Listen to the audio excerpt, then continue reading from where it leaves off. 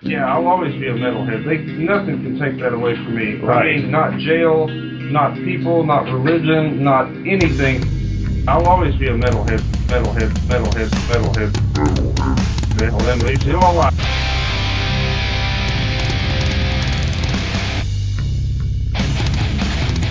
You're listening to the Great Metal Debate Podcast.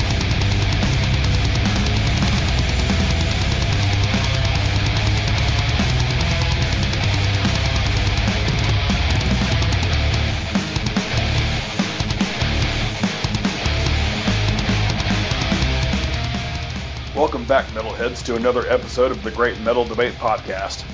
I'm Xander, and today we are going to be talking about a local blackened death metal band from Nashville, Tennessee, called Impalement. This is the band's sophomore album titled Infernal Ordinance. I was first introduced to this band a couple of months ago when they played a live show when my friends in the band Storm Ritual opened up for them. I was blown away by their live performance and impressed with their overall sound. While I was there, I purchased one of their t-shirts from their merch stand, and little did I know, the artwork for the t-shirt design was the soon-to-be album cover. Even though I followed this band on Facebook, nothing popped up in my feed about an upcoming new album. In fact, the only reason I know that they put this album out a few days ago was because Angry Metal Guy posted a review for it. As soon as I saw that, I nearly spit out my drink. Even though I was actually going to be recording another album review today for a different underground band, I had to once again postpone it so I could immediately start working on this one. A few nights after I watched Active Impalement play live, I listened to their debut album, Perdition Cult. If you are a fan of bands such as Archgoat or Blasphemy, you will love these guys. They take the best parts of their aesthetic and dial it up to 11. Their debut was incredible, but this new album has truly kicked things up a notch, especially since the lineup change.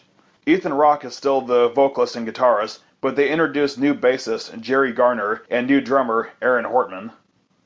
The beginning of Summoning the Final Conflagration leads in with a doom-sounding riff before the switch to a groovy blackened death metal riff.